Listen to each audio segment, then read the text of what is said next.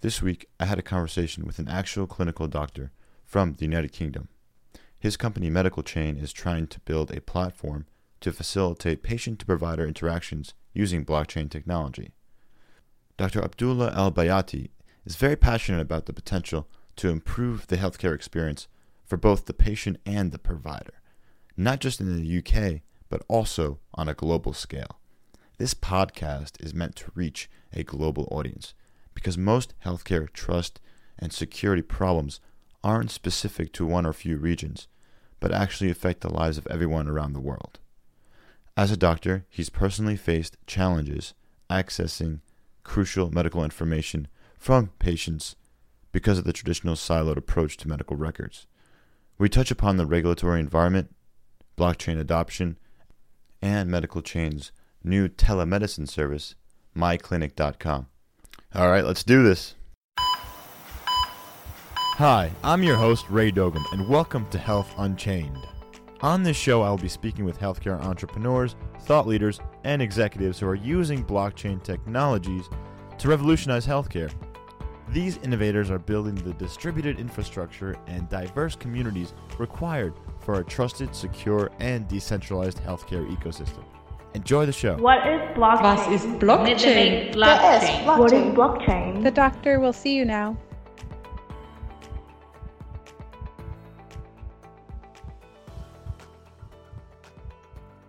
And today I have with me Dr. Abdullah Al-Bayati. He's the CEO and co-founder at Medical Chain. What Medical Chain is trying to build, from my perspective at least, is a electronic health record system, but for the consumer, for the person. So maybe you can talk a little bit more about that. And the other key factor here is that it is on the blockchain, of course. So yeah, can you please introduce yourself and tell me a little bit more about, what inspired you to do this? Yeah, so thank you very much for having me on your show, Ray. So yes, my name is Abdullah Al-Bayati. So I am a doctor, a clinical doctor. I work in the United Kingdom in the NHS, our National Health Service, and I created the company Medical Chain. And essentially, as you say, Ray, so Medical Chain is a platform for the storage and utilization of electronic health records. Essentially, what bothered me during my time as a doctor and why I've tried to make this solution is the lack of sharing of information between clinicians and especially for patients themselves. So, I could give you countless examples, but a very simple one that most people can relate to is a patient will come to my clinic and they will say to me, "Oh, doctor, I need blood test results that I had last week in the hospital." And I'll tell them, "I'm sorry, on my computer, in the login that I have, I can't see what your blood test results are. And I've got here a patient in front of me who is keen for me to know that information, happy to share that information with me. That information exists somewhere in the ether, but I don't have access to it. And that's to the detriment of our consultation, because if I knew that result, it might make a different decision. And if I don't know the result, then I'm going to repeat a test unnecessarily because maybe I do need to know that information." Likewise, if you want to escalate the seriousness of these kind of lack of sharing information, I might have a patient who's quite unwell. They need certain antibiotics. And before I prescribe any kind of medication, I always ask my patients, "Are you allergic to anything?" Now, if the patient comes back and says, "Yes, I'm allergic to some kind of antibiotic," the hospital know what it is, but I don't know its name. Now, I think that's quite reasonable. That's quite fair, because why would the patient be an expert in medicine or health? Why should they know all our idioms and all of our terms? If I have a plumber, I don't expect the plumber to expect that I know all the tools and all the gadgets he's using. I just expect him to fix the job. And that's what you'd expect of your doctor as well. So that's when it becomes a bit more dangerous, where I'm now guessing what they're allergic to possibly, and we'll just give it a go. So we're trying to have a platform where the patient is able to access their records and share their records with whoever they like. Now, in terms of an electronic health record, we don't want to become another silo. So in the US, you've got Epic, you've got Cerner, for example. Right. In the UK, we've got big ones called and we don't want to be another one. If anything, we want to be an umbrella encompassing all of these so that wherever the patient goes to any appointment, they have access to their health data, whether it was collected in their family doctors, in their hospital, on holiday. They have all their records, and that will lead to a better consultation for them. So do you imagine that these EHRs right now, like Epic and Cerner, are you going to be able to interoperate with them? Are you going to work with them, or is Medical Chain going to be its own health record system? No, I think for this to work, we have to work with them, and that's for a multitude of reasons. Number one, because if you go up to any doctor or any clinic or any hospital facility and try telling the staff you're going to be using a brand new software you've not been trained on, nobody's going to like the idea of that. People don't like change. Number two, hospitals and clinics already have set contracts with these software providers, so you can't just step in there and say, we're taking over now, thank you very much. And number three, we are not as robust as they are. You know, these are well-established companies that have been around for a very long time, and we're a startup that's just started. As you allude to, the idea is that we can set up APIs between our platform, our system, and then the cells. So, for example, in the UK, we are about to run a pilot in July in a medical practice called the Groves Medical Practice, which is a large family doctors clinics spread over 4 sites. They have 30,000 patients and 27 doctors, and they use the system called EMIS. So we have established a link with EMIS so that all of the patient records that are at that kind of clinic that use that kind of system can be seen and added to the Medical Chain platform. And EMIS is used not just by this practice, it's used across the country. So the idea is trying to approach these big stakeholders as time goes on and trying to get them to have a link established with our system. So if you have a Medical Chain account, I hope in future will have EMIS, System 1, Epic, Cerner. We have connections to all these other electronic health record services so that wherever the patient goes, they can feel confident that they have access to their records, whichever system or whichever clinic they've entered in that time. So I wonder, us being in the United States, how do you find the difference between the regulatory agencies in United Kingdom versus here in the States? What's your experience been like, and has there been one that's easier to work with, or are they both kind of challenging in their own way? No, in my experience, the US has been very forthcoming. They've been very helpful, and we hopefully will have some good news to announce in the very near future about establishing a partnership or a link with a very well-established healthcare provider in the US. So the US have been very, very easy to come by, and I think that's because you have quite a private healthcare. So the idea is when you are talking to somebody, a decision maker, that person can say yes or no, and that's the end of the deal. The issue we have in the United Kingdom in the NHS is such a huge system, and it moves at a glacial speed, and there are so many people in management that you never know who you're talking to, is whether they're the right person or not, whether they can make a decision or not. And even though we're a national health service, we are also broken up into areas of the countries, into certain trusts, which govern a number of local hospitals, and then into a clinical commissioning group, which governs a certain area of a city. So it can be quite hard to establish with who am I getting the permission off, who's going to okay this project. That's been the challenge. I suppose the easiest place that we've been on our tour has been the Far East. So this is Japan and China. The levels of bureaucracy are not the same as in our Western countries. They are ready to go. They're keen to go. They wanted Medical Chain yesterday if it was possible. The issue for us is we have to run our pilot. We have to do things in the correct order before we start translating everything into their languages and then find all the bugs and all the mistakes. So hopefully as soon as we finish the UK pilot, we'll be ready to go to those countries, the US and the Far East as well. What's your timeline like right now for the UK pilot? So July will be the UK pilot starting. We have given it an estimate of 3 to 6 months of how long we want to run the pilot. It really depends on what happens during the pilot. If we're gathering more data, and when I mean data about our own system, then maybe we'd run it for longer. If there's more partnerships we establish, so for example, there's Civic, which deals with identifiable information. If there's other partnerships that we want to try in our sandbox environment of this pilot, then we might extend that pilot as well. But I think once we're confident and ready, then we can move on to phase 2, which would be in early 2019. I see. How confident are you in the current blockchain market, or rather the environment at this point in time? As in blockchain as a So technology or cryptocurrency? I think that's two questions. Let's do both of them. I'm curious about your opinion for both. In terms of cryptocurrency, how confident are you in Bitcoin or Ethereum, for example, to be a successful tool or token to use as a way to transact value? And then in terms of blockchain, because many people, especially in the healthcare field, believe that you really don't necessarily need a blockchain to store a bunch of your records. It might be very inefficient, for example, to actually retrieve any kind of information from a blockchain because it does cost more at this moment in time. That's kind of what I'm alluding to. What do you think about that? Yeah, so I think to take your first question about cryptocurrencies in general and the two big established dominating ones being Bitcoin and Ethereum, I'm confident.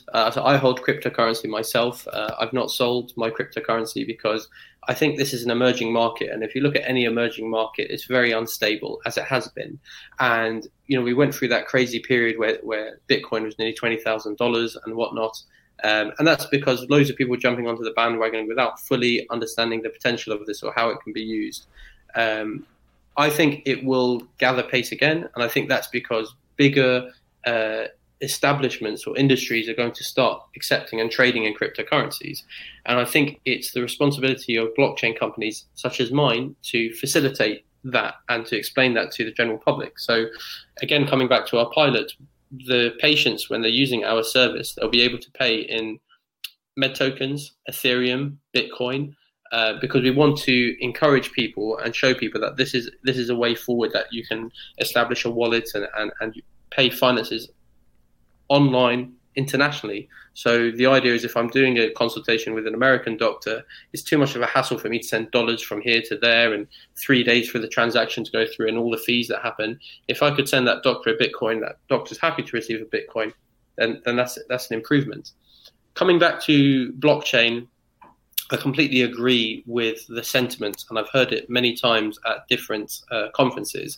I have been to many blockchain events internationally, and you do sometimes listen to ideas and you think there's no need for blockchain in this whatever, or forget blockchain. I think blockchain can be used in most things, but you think there's no need for a token in this system whatever, and people are trying to just chuck a token on the end of anything in order to justify raising funds.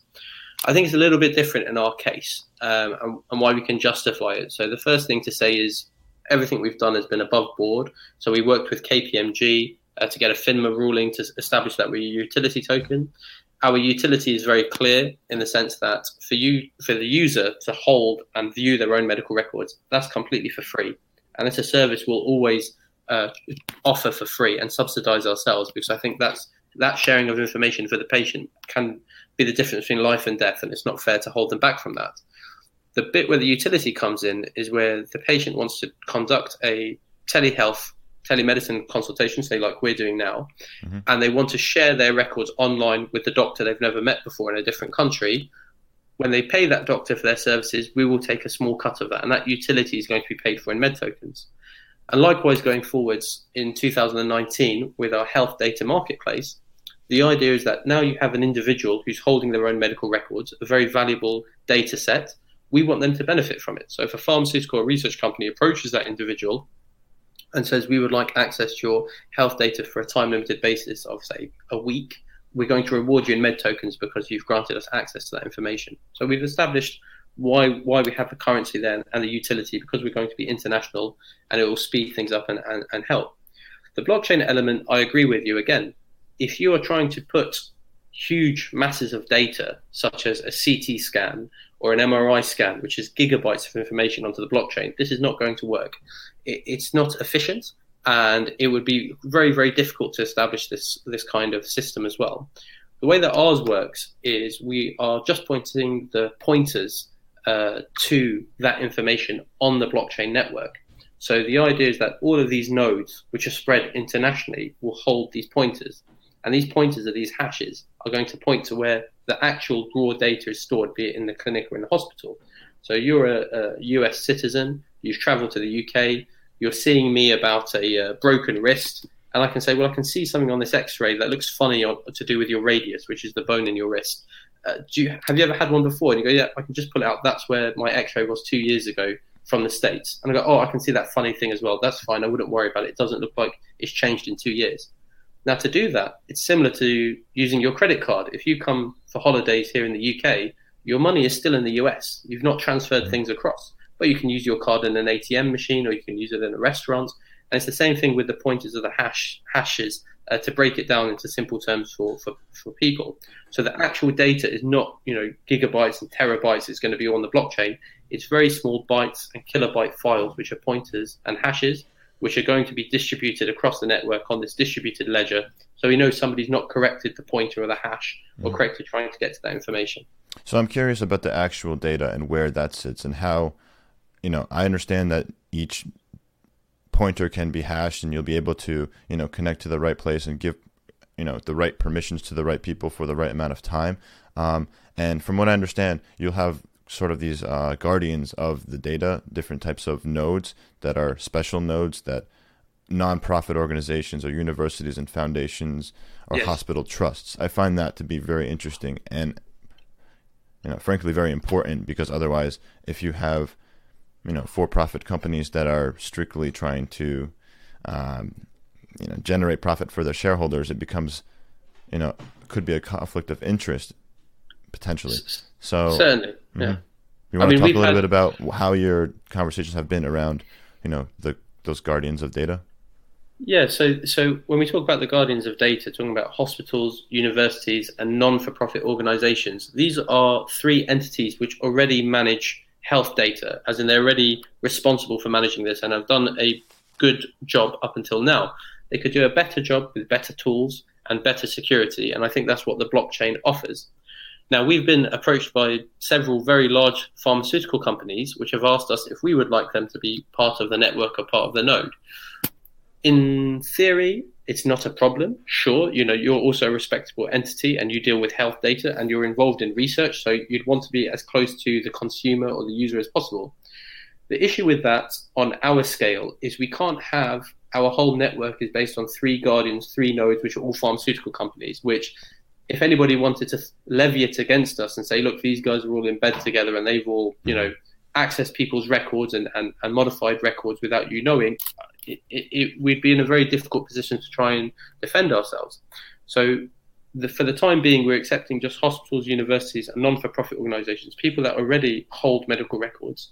And I think in time, if you get to 10 nodes, 100 nodes, 1,000 nodes, then the liability of letting other organizations, such as a pharmaceutical or a research company being involved, would be less and less, because they cannot surmount the rest of the nodes. They cannot, be in cahoots with the other 999 nodes to edit that information. So that's why we're restricting it to those for the time being. And then as we grow and we become bigger, then we would open it up to others to be guardians, if you will. So how are these guardians incentivized to become part of the network? What's their purpose? Or what? Not rather, how do they get in? Why should they get in? Yeah, so essentially it's a progress, or it's something that's going to change over time. So in the beginning right now, it's a case of us subsidizing or encouraging them to be part of this change, which is going to help their patients. So these hospitals or universities, for example, already have their own cohort of patients. And if they're keen for their patients to come onto our network, then we will tell them that's fine, but you need to maintain your node as well to be part of this network. The idea is that I envisage in time, as we go forward, these different nodes are going to realize that the masses of their users are dependent on medical chain, and therefore the burden on us is going to lessen, and that burden is going to be passed back onto them. So if you imagine, it's like when you have a software and you are trying to sell the license to somebody, you normally give them a 12-month free subscription, and you tell them, look, after the 12 months, if you're happy with the service, you need to pay for this service yourself.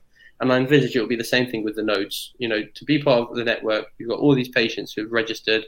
We'll help you do it for the first 12 months because obviously you need to budget for things. If you think it's been beneficial for your clinicians and your patients, you can pay to be on this network still, to continue to support the robustness of it and the level of security by being part of it rather than being on the outside.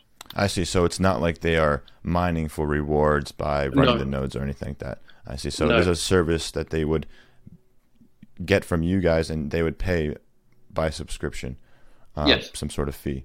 I understand that better now. Okay. So you've worked with the NHS as a doctor, and how instrumental has that been in applying or in explaining what you're doing to prospective investors, prospective users?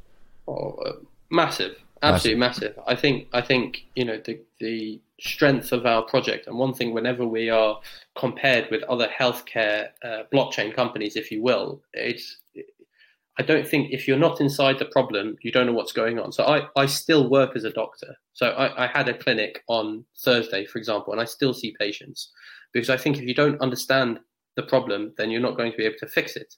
And the difference I've made is, for example, I'll be talking to a group of investors, if you want to call them that, or audience members, and they'll say, but we've got a social security number, or in the UK we've got something called an NHS number.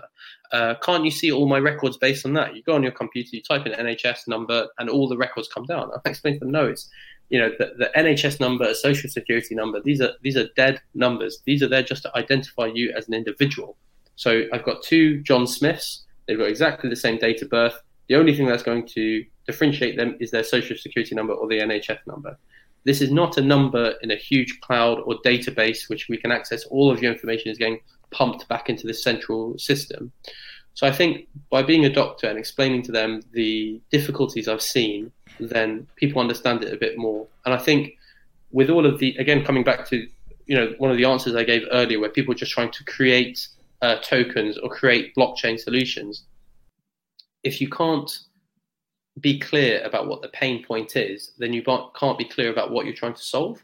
And it's easy for me to say access to health records, and maybe that doesn't mean much for you or doesn't mean much for me because we might be young and healthy. But when you're talking about somebody who had an operation scheduled for 12 months and they have taken time off work and all their relatives have come with them to the day of surgery because they're all very anxious, and this individual is very scared, and this is a true story. I, as the surgeon, will go up to the patient and I'll be like, I'm really sorry, Mr. Smith. We can't find your medical records. I know what operation you need. The anaesthetist knows what we're doing, but unless we have the document in front of us when we do our sign-off and our checklist before we start the operation, we can't go ahead with this operation. And it's involved me literally going to the secretary's room, climbing through mountains of notes, trying to find a needle in a haystack for this poor individual's operation to go ahead.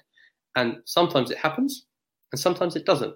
And when it doesn't, you can imagine how much emotional and financial turmoil that's caused the family because we lost the records. It's ludicrous. And I think with all of these kind of solutions you see today in blockchain, you really have to bring it back to the human element of what does this mean? It's easy for me to say access health records, but what does that actually mean to people that have suffered when their health records have got lost? Yeah, it sounds like a real nightmare for that person. And it's weird because if you think about all the other industries that have benefited from new technology, not just specifically blockchain, but just general user interfaces of being able for me to get into a car with a stranger and travel somewhere very easily, ordering food, all these things, banking, very easy for the user. But healthcare, it takes me days to find my vaccination records, and it's just quite a hassle. So I mean, and that's the thing, people have said to me, but what does this mean for young and healthy people? They don't have medical records. And you just said it. Well, we all have vaccination records.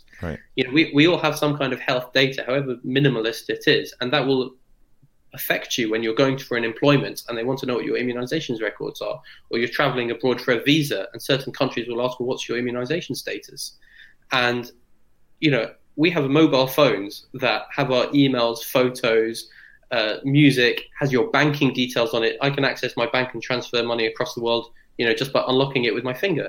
I can't look at my own medical records, and that's probably the most important thing I need access to in case I'm ever unwell, that I can share that with somebody here or abroad. So yes, healthcare, unfortunately, is always, in my experience, lagging behind the rest of the industry, such as fintech. They're always ahead with whatever technology comes out. And I think it's really time to push us forwards. And again, that's why I think it's important to build this kind of technology on blockchain rather than trying to build this kind of system on something that might become redundant in another 10 or 20 years. We should build it on something going forwards, which is going to keep up with everything else. Right. And if you try to imagine what will happen in the next 10 or 20 years, you're going to see lots of new technologies come out that will, in my opinion, have to rely on some sort of blockchain platform or network in order to be successful. I'm thinking about, potentially artificial intelligence and IoT, devices. Just IoT could be. I don't think it can work without blockchain, in my opinion. But that's something. What do you think about? Yeah, I think that's the way that the technology, or the way that the world is moving forwards, is that we have to integrate systems and benefit from systems. So just yesterday, I was at a company in London who have been doing fantastic work with trying to establish, if you will, a virtual reality of when you're performing surgery. So they're a company called Touch Surgery, which is actually very well established in the States. They're in quite a few hospitals there and quite a few residency programs. And the founder was explaining to me how they are moving forwards with their technology to incorporate their technology with AI and their technology with live operations. So rather than just relying on anatomy and a very nice iPad, whilst the surgeon is operating, they'll have like a guide in front of them showing them this is the next bit of the procedure, look out for this organ or for this blood vessel, for example. And I think that's what's going to happen, is we all have these great ideas pepper potted around, but we're going to eventually start overlapping with each other, and it's going to be to the benefit of the users. And we, as a people, I think it's our responsibility to use the technology in a correct fashion. Somebody could give you all the technology in the world. If you don't know how to use it or use it responsibly, it's wasted and we'll lose that privilege. So, for example, when I'm talking about medical chain and health records, there's no point in doing this if it doesn't benefit that individual's life. If they're still turning up to A&E 5 times a week, or accident emergency, or the ER 5 times a week, if they're still abusing drugs or alcohol, if they're still eating unhealthily and not exercising, my system or any health system is not going to fix that. What I'm trying to do is I'm trying to pass that responsibility back onto the user, because prevention is better than cure. And some of my patients justifiably have said, look, I didn't really understand everything you said, or I didn't really know how high my blood pressure was. And I can say, well, now you've got your medical chain dashboard. Now your, for example, wearable device, is that information is being fed into your dashboard. You can see what your blood pressure was. You can see how your cholesterol's gone up. You can see how your sugar levels are not controlled. You need to take responsibility for yourself. Follow the advice, which is the clinic letter, which is now saved in your dashboard. So you're no longer, these are conversations we're having between ourselves, and the patient can't access that information. They can look at their own clinic letter, which summarizes our consultation, and go, actually, yes, the doctor did say I should cut down on my salt and maybe exercise a bit more. And that's, I think, the ultimate direction that all of these technologies are going in, is you have to help people with technology. But if they don't take responsibility for themselves, it's all pointless. Right. No, I totally agree with you. And now I'm thinking about who would be the first adopters of medical chain, for example. I know in general, you're not going to have everyone coming on all at the same time. Would it be like millennials? I don't see older people immediately, creating a private key and starting their own record. But what have you seen? I mean, maybe it's a little bit different here. So I'm trying to use my parents as an example, and my parents are not tech savvy at all, but they're both, say, 65. They've both got smartphones. They both know how to log into their emails. They both know how to, use the fingerprint sensor to get into their banking. And I think this kind of idea that the older generation are less equipped to deal with new technologies, I think is becoming less and less. I mean, you imagine you and me in the next 30, 40 years, we'll know how to do things because we've been using laptops and everything. And you even look at the very young generation, 3 to 5-year-olds, they're all sat there on iPads, swiping, skip the advert. Even the 3-year-old knows how to skip the advert these days. And it's actually a very funny debate I actually had with one of the blockchain experts we have here in the UK. We were talking about how even children understand the concepts of tokens or cryptocurrency better than adults. And if you think about kind of mobile video games where you deal in coins, and certain coins let you continue playing the game, or certain coins let you buy a new house, even the child will turn around to their parents and say, Mum, Dad, I need $5 to top up the amount of coins I've got, because if I don't have coins, I can't play the game. And that's what cryptocurrency is, basically. Well, it's a little different, right? I would think those tokens or those coins that you're getting in that game, it's coming from a centralized, company who's just delivering as many coins as people would buy at a specific price. So there's no like economy. Oh, I guess there is an economy, but it's not necessarily like a distributed. Definitely not the moral or the ethical level that we appreciate it at. But I think if you go back to the older generation, and I try explaining to my parents, you give me £5 or $5 and I'll buy you these tokens. They're like, why do I need tokens? What's wrong with pounds and dollars? Mm-hmm. But I mean, that's another discussion. But to answer your question, to be more frank, it's open to everybody. And we try to make it as easy as possible. And we don't bog users down with the information. So we have a line saying we use blockchain technology, but we don't get too technical or too detailed. If anybody wants to read that stuff, that information is all freely available, and they can, to their heart's content, read about how we do things. But it's similar. How do they do that? Where do they go? So it's all going to be on part of our leaflets. So when we're distributing this to the users in July, when they're part of our pilot, they're going to be able to click, understand more about blockchain, and then it'll be our description of what's happening to their data. It's like when I was operating surgery, when I was operating as a surgeon before, I wouldn't go into great depth with my patient about this is the name of the nerve I'm avoiding, this is the name of the blood vessel, and this is the technique I'm going to use at 20 minutes. I just say to the patient, hopefully everything goes well. There's potential risks and complications. I could cause bleeding, and I could sever the nerve, and I could cause infection. That's it. If the patient wants to know more and ask me, what's the name of the nerve you might sever and what's this? Okay, we can talk about it more. But to get their consent, it doesn't need to be to that level of understanding. And it's the same with using our service. As far as they're concerned, they're just logging into a normal application. They don't realize the engine and everything else that's powering it in the background.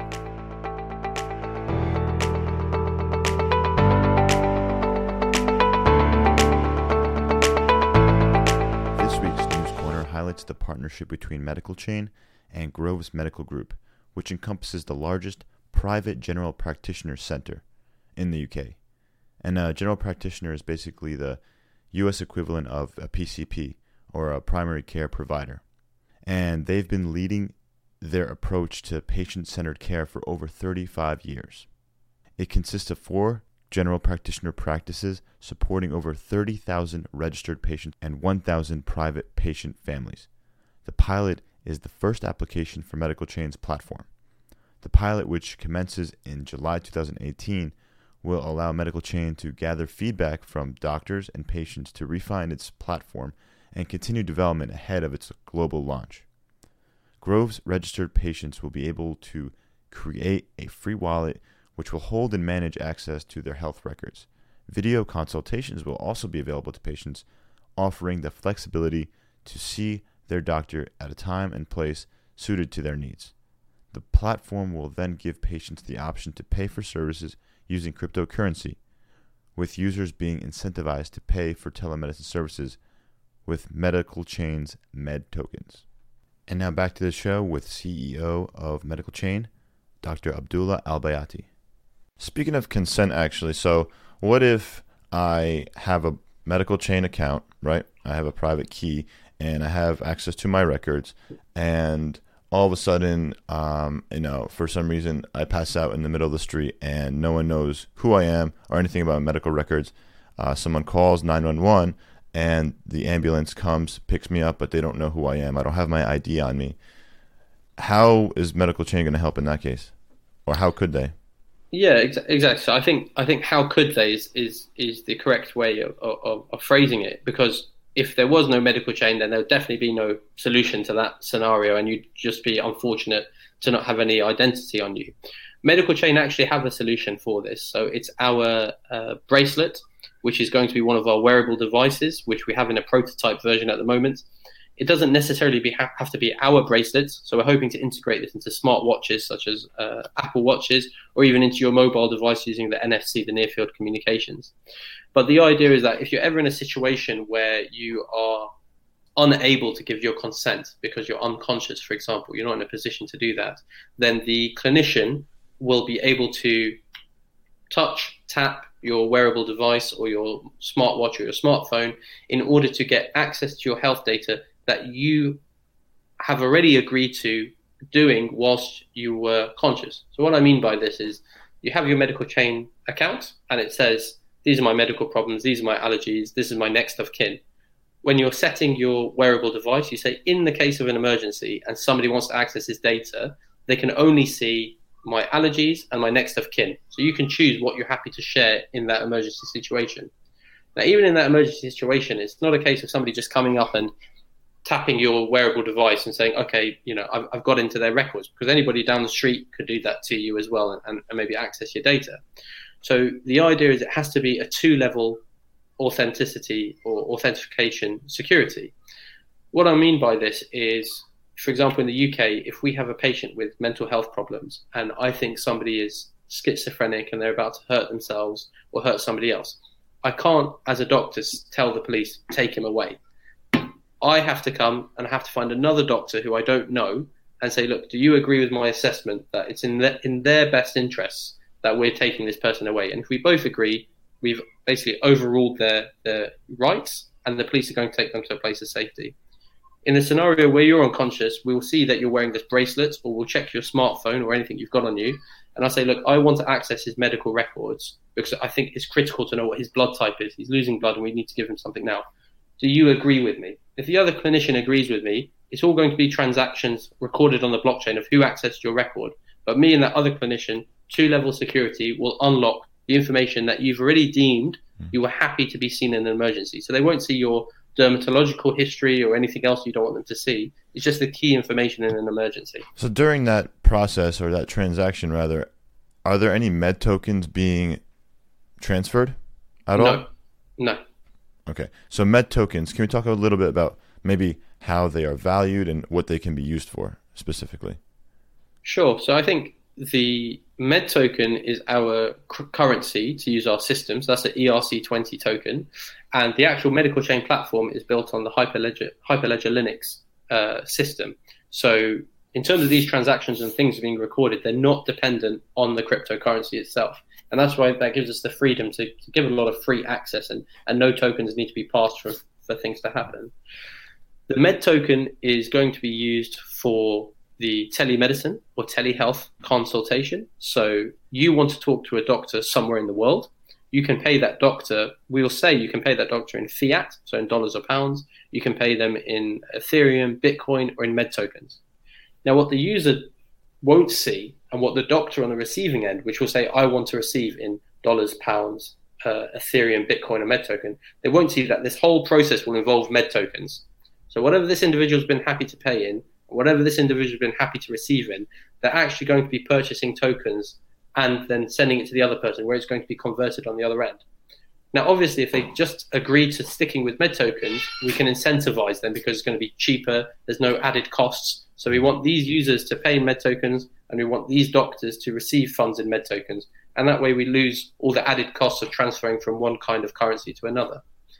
The other way is we don't just want users paying for services, we want users to benefit from their records as well. So health records today, it was published, showed that they are worth 10 times the value of stolen credit card details. And that's because if I was to steal your credit card, you would cancel the transactions, call up the bank and get a new card. If I steal your health data, I know who you are, where you live, and who your next of kin is, and all your medical problems. You can't change who you are. That'll never change. So that's why it's so much more valuable. Because it's more valuable, researchers and pharmaceutical companies are already paying for this information. They already have your data, just without your consent or without your explicit consent. They approach hospitals and clinics and they say, we're looking for 40-year-old Asian diabetic men. We're doing research on them. And the hospital says, sure, there's their data anonymized, and you give us money for their data. Now, all those patients that their data got used, they never benefited financially from this, nor were they aware that research was being conducted in their name. So the way that the health data marketplace is going to work, which we'll establish in 2019, is that the researcher or the pharmaceutical company, it will be much cheaper for them to go directly to the user and say, we would like to access your data for us to conduct this research. This is going to mean that the patient is now going to get paid for their data, which they should have been all along.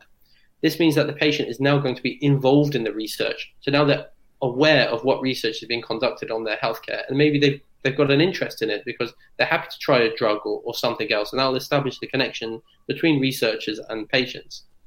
It'll also mean that the researcher, when they're conducting their research, no longer will it be skewed data. So, for example, there's a lot of data which comes out now, which is really based on American patients or European patients. But that drug is now being given to everybody in Africa and China and everywhere else, which it might not be exactly the same kind of results. So by opening up this kind of international environment where the data can be used by pharmaceutical research companies, they can approach diabetic 50-year-old Asian men worldwide. So they're going to get a greater scope of what all that data is, rather than just targeting one specific clinic that they've got good terms with. So that's essentially one of it. And the last one, not to go on for too long, is talking about health insurance. So right now, people knowingly or unknowingly don't fill out health insurance correctly. They end up paying the wrong premium. And when it comes to payout, the insurance company just turns around and says, I'm sorry, you didn't mention that high blood pressure on your records. And the idea of the medical chain platform is it's going to improve that transparency between users and health insurance companies. And likewise, the users are going to be rewarded for their transparency. And we already have that in the UK. We have that in our driving insurance, so car insurance. If you have a GPS system in your car showing that where you're parking the car and how sensibly you're driving the car insurance is much cheaper because you've been transparent with them and you've got nothing to hide. And likewise, it's going to be better for the user because we can now establish smart contracts between the user and the health insurance company. So we can agree that if I do my 10,000 steps a day for the next month and I lose 1 kilogram of weight, which you can do on a smart contract, you'll see on my dashboard, weight dropped by 1 kilo, activate smart contracts, I'm going to be rewarded for that. So these are the fields we're moving into next year. Yeah, I mean, thinking about the idea of smart contracts, wouldn't the function of insurance companies sort of almost replaced by smart contracts if you develop them in the right way over time? Would you agree with that? I mean, the difficulty of removing the insurance company from the equation is, somebody has to underwrite this risk. And the insurance company is always going to be there to underwrite it because they're the ones that have millions and billions to take that risk on board. The efficiency of making decisions about whether a series of events has occurred or not will be much more streamlined and much more cost effective for the insurance company and for the user. So I imagine in America, you need the health insurance company to pay your bills, your health bills and everything else, but that takes time and forms and weeks, whereas it should just be a smart contract. Did the patient come into hospital? Did the patient receive this information? Did the patient receive this treatment? Has the patient been paying their premium? Yes. Activate smart contract, funds are sent, which would be easier for the health insurance company as well because they don't want to be bogged down in cases and paperwork and bureaucracy. They just want to know that they underwrote a risk and on this occasion they've paid out because in many other occasions they don't. And that's essentially how they make their profits.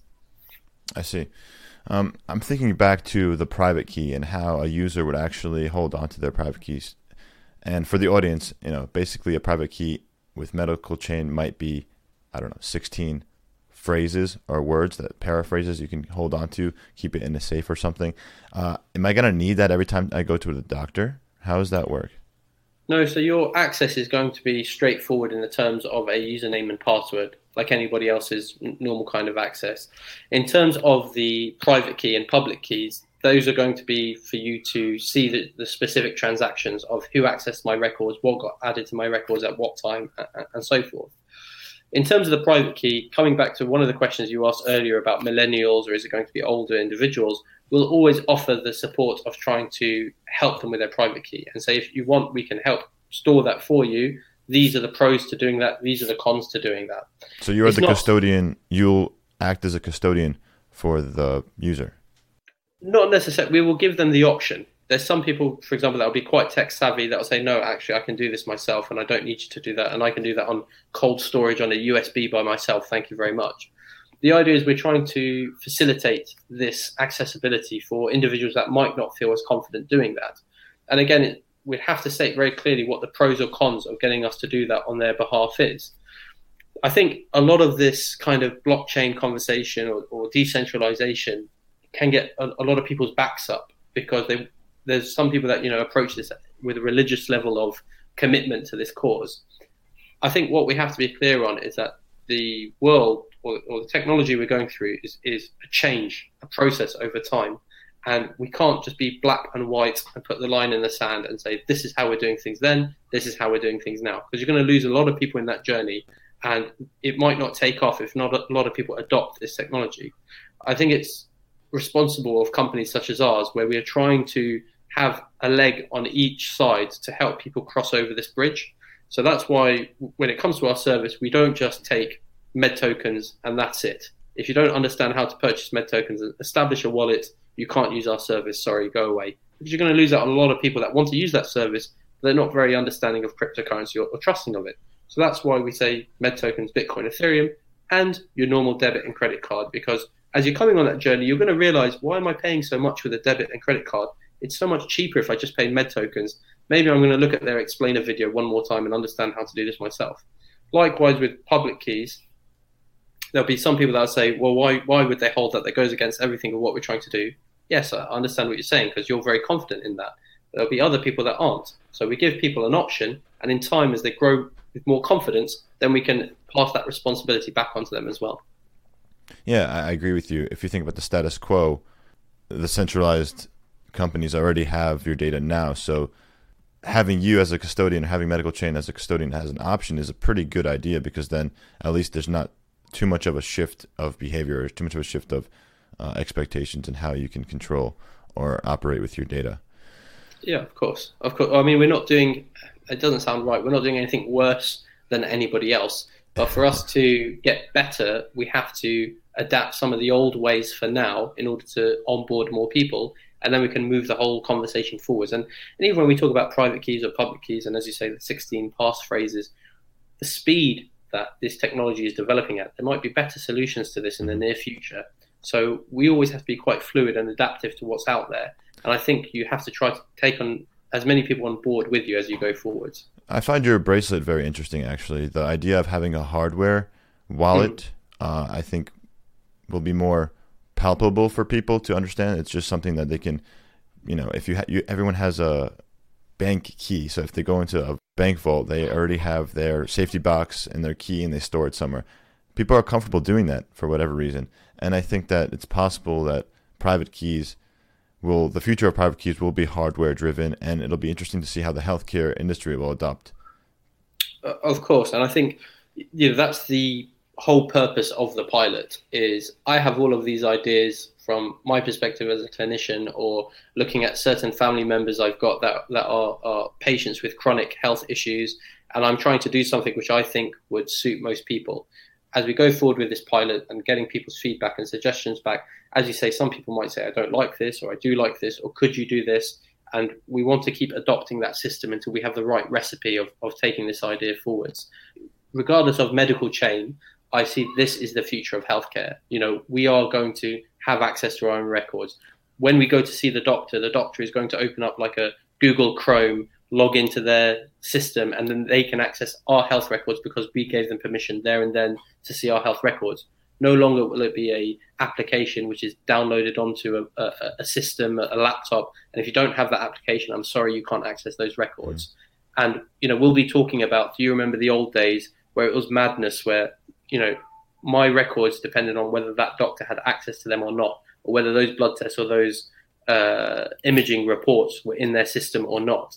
That was the old way of doing things. The way that we do things now is you have access to everything, and you can share your data with whoever you like.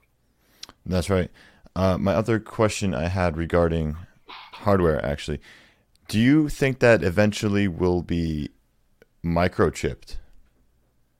As individuals, as people? Because you talk about a bracelet and NFC, and bracelets can fall off. I don't know if it requires any battery or charge, but thinking long term, what's your opinion on that? And again, these are things that we both don't know. It's just kind of fun to just to have a debate about speculate. Yeah.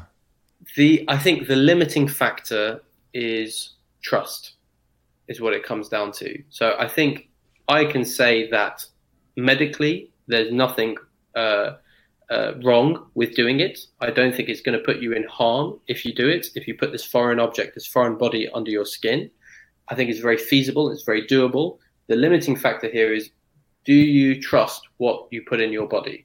Is this going to be a tracker or a chip? And the issue I think it is with it is people will draw parallels to animals, how people chip their cats or chip their dogs, and they're going to think, am I just being chipped now as well? I think that's the limiting factor in this discussion. And maybe blockchain or a solution similar to blockchain where you can say that, look, this is distributed, no one person controls this, nobody can hack into this at the moment, for example. This is a trusted way of doing things. People would come around to it. I think it's difficult to think. I mean, me personally, I don't think I would do it because I'm more than happy to walk around carrying this. You know, I don't sit there and think, oh, this is so heavy. I hate this in my pocket. I wish there was another way. Right. So again, we go back to the pain point of why would you chip somebody? What's the issue? You've woken up first thing in the morning and thought, is there a better way? I don't know. What's your views on it? What do you think? No, I think I agree with you. Trust is the key fundamental problem that we haven't solved yet, and I think blockchain is approaching there. I think that we're trying to get there with blockchain, but again, you can trust something today or next year, but if you're microchipping yourself in 10 years, are you still going to be able to still trust that same network or foreign object in your body? And as long as you can remove it, I guess it's okay, but can I just remove it myself, or will I need some sort of surgery to have it removed? I mean, if you want to talk about something which we already do today, and we already put a foreign body under the skin, is implants. So implants, I'm sure you have it in the US as well, but it's a form of contraception. So when women are trying to avoid getting pregnant, they can either take a pill, they can either have a coinal, which is inserted vaginally, or they have something called an implant. And the implant sits just underneath the skin, just around their bicep. And this normally lasts for about 3 years, and it leaves a very tiny, tiny scar. But the idea is somebody can go in there, take the implant out, and put another implant in. So, what I'm saying is people are already happy to do it, and people have already been doing this. Many women in my clinic opt for an implant, and we facilitate that for them. So it can be done, but they trust what we're putting in their body, and they know that it's going to come out in a few years. And I think if you can get around that, then that's one way. But then the other way is, why do I need to have that implant? The women in the example I'm giving is because it stops them getting pregnant, and it avoids them having to take tablets every day, and they don't want something else somewhere else in their body. So that's why they opt for it. Why would you want an implant under your skin so that you could, pay for a meal or have your health data accessed? I'm not so sure there's a need for it at this moment in time. Interesting. I'd like to talk about myclinic.com. It's a part of your company. I read it in the news, and I think it's fascinating with the partnership you're doing with that. Can you talk a little bit about it? Yeah, so essentially Medical Chain is the company, and Medical Chain will establish different services or branches coming off of that. And that's why we have like a brand, and we want all the logos to look the same and the fonts to be the same. So the first product Medical Chain has made is myclinic.com. Myclinic.com is the telemedicine service. So this is where you're going to have a account, you have your health passport, and you can do telemedicine, like a video call consultations with different doctors around the world. That's where we're trying to get to. The other product that's going to come off in time is going to be the health data marketplace, because that's going to be the marketplace where you're able to put your records out there for people wanting to access it. So you would say you're not putting your data there, you're just letting people know that you're happy to be approached to have your data accessed in a way for funds. And then there'll be other branches coming off because people can build on the Medical Chain platform. We're already in talks about doing something in the genome world or genomics as well. So that's why we're starting with our products. And the first one is myclinic.com. Yeah, I can imagine genetic consultations could be a really good option, really, for telemedicine, because it's quite simple. You don't necessarily have to see the patient's body. You can have a conversation. Also, post-surgery discussions, consultations could also be very useful. And there's many other applications, urgent care. What practices are currently going to be your first? So the first will be the Groves Medical Practice. So this is, in the UK, we call this a GP, a general practitioner, or a family doctor, essentially. We are the first line of healthcare. For a patient to access healthcare in the country, you have to go through your GP, or you have to go through accident emergency or the ER.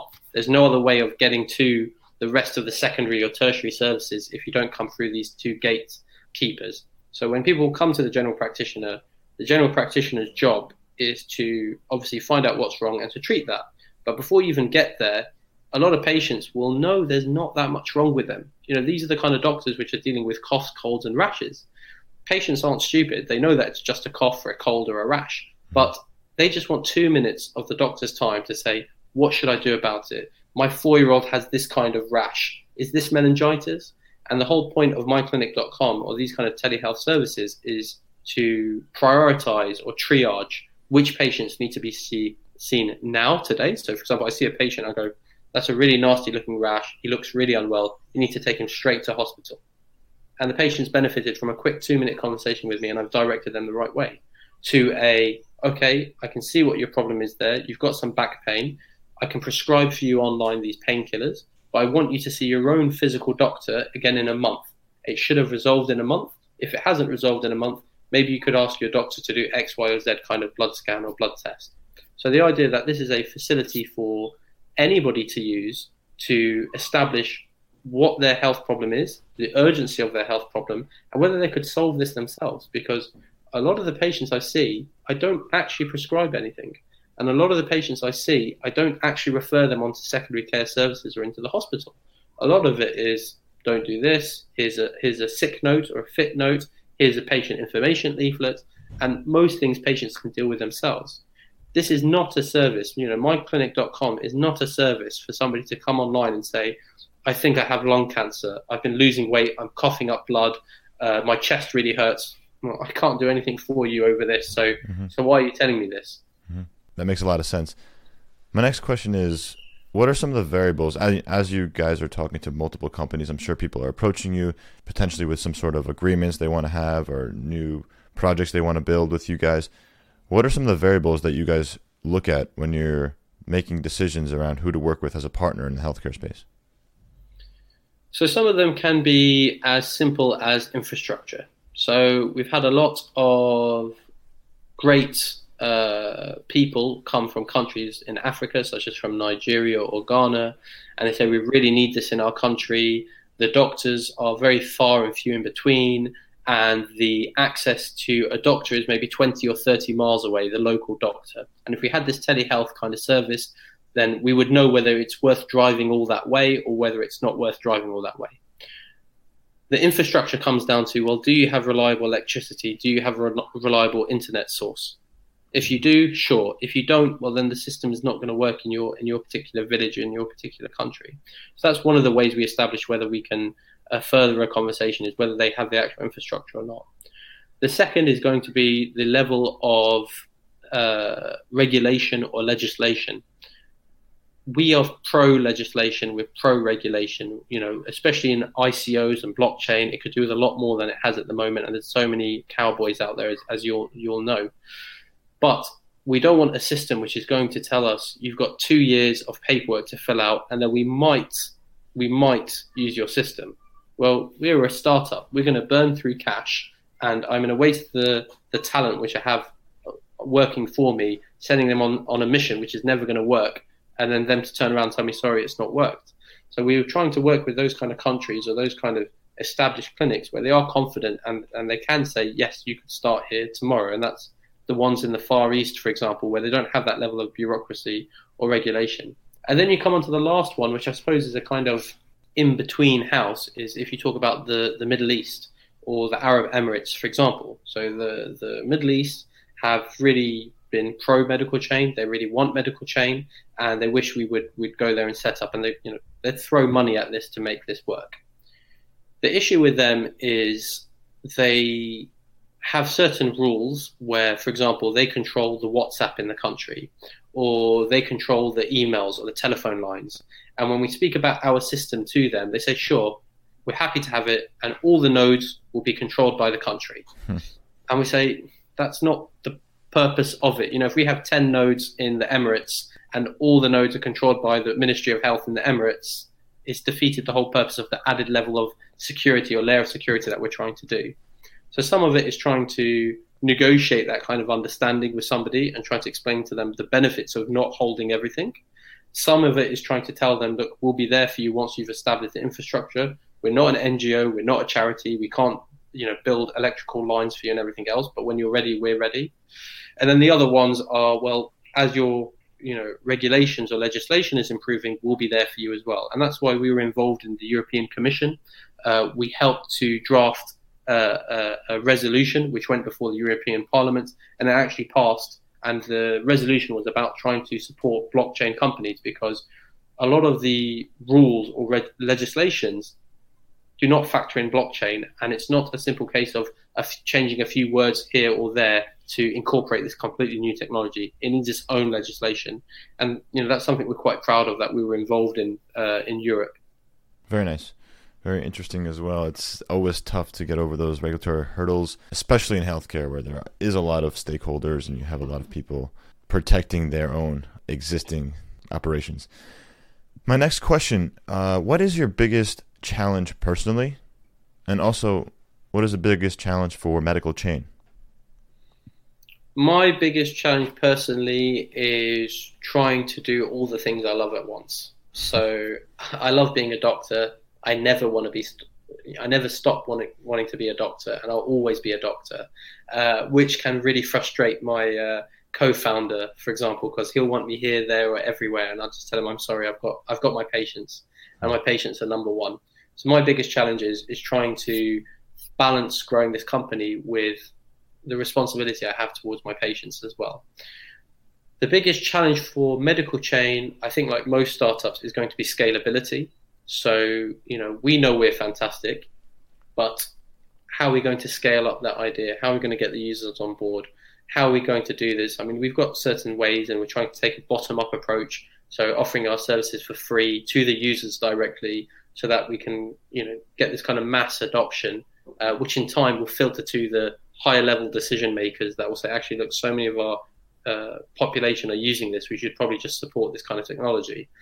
If I give you an example, like Uber. So when Uber came on the scene, Uber was offering discounts for people to take their rides. If you refer on, you get a discount, blah, blah, blah. Uber didn't invent taxis. Uber didn't invent passengers. All Uber did was put the two together and make it more simple for each one to connect with each other. And it's the same thing with Medical Chain. We didn't invent doctors, we didn't invent medicine or patients or medical records, but we're empowering patients to have access to those medical records, to have better consultations with doctors. And likewise, doctors are going to benefit from these consultations and tell all their other friendly doctors and say, look, this is really helpful. It's better than the other telehealth systems I used, where I was talking to a complete stranger asking me for drugs that I felt quite uncomfortable prescribing. Whereas using Medical Chain, I could see that the patient's medical records, I could see their drug history, and I'm confident that it's not been tampered with because it's on the blockchain. And therefore, I felt much more confident in giving them that prescription. And that's the way I see us going forward in trying to resolve that scalability issue. What advice would you give to a newcomer coming into blockchain or in health care and trying to make changes, work on a company or a specific idea that they have? What advice would you give? You have to reach out. You have to communicate with those who are ahead of you. So when we're talking about blockchain, for example, I used it earlier in this interview, but I don't really like the idea of a blockchain expert. I see this as kind of like a book, and I may be on page 10, you may be on page 30, but nobody's got to the end of this book yet because it's still developing and it's moving so fast. It hasn't been written, right? It hasn't been written yet. It's, we're writing the pages as we go forwards. So these guys that might be new into the blockchain world, kind of reach out to those guys who are slightly ahead of you. I certainly, if you could see my LinkedIn messages similar to how you got in touch with me, I reply to everybody's LinkedIn messages. Yeah, I really appreciate that. When I got that quick reply, I really appreciate that. So thanks for. Yeah, no, it's a policy of mine, because I have benefited from a lot of things in my life because somebody has taken the time to reply to me, even to say no. Because they said no so quickly, it gave me the opportunity to move forward and think of something else, which has opened another door for me. So, I get messages from like 14-year-olds in Calcutta, India, asking me for support with their project. From my perspective, it's a no, but I make sure I reply to every person's message, and there will be some people in the blockchain healthcare industry trying to come forward. Just get in touch. People such as myself, other people, we're very approachable. I'd like to think we're very helpful because, we didn't get here on our own. We got here because other people helped us out as well. And I think that's the only way to deliver this kind of success, is if we help other people come forward, because somebody might come forward with an idea much better or greater than mine, and I'd be very proud if I felt I put that person on that journey. How can people connect with you, the company, learn more? Yeah, so we've got our website, medicalchain.com. Obviously, you can go on there. You can see all the latest information about our website and what publications have been done about us by NASDAQ or Forbes or whoever else it might be at the time.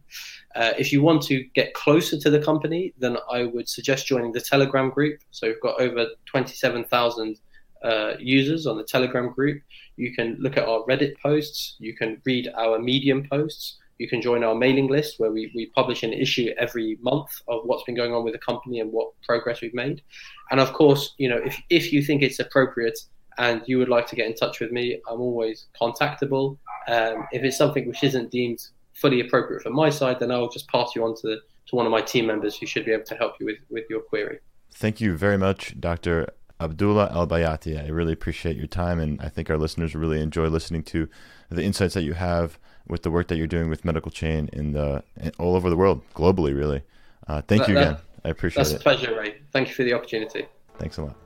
Hey, y'all, you cyberpunk health warriors and nimble digital disruptors. Check out healthunchained.org, and remember to subscribe to Health Unchained on Stitcher, SoundCloud, Google Play, and iTunes. Join the Health Unchained community on our Telegram group, t.me/healthunchained. If you enjoyed this episode, tell your friends, your bosses, your teams, your students to listen and subscribe. Thank you.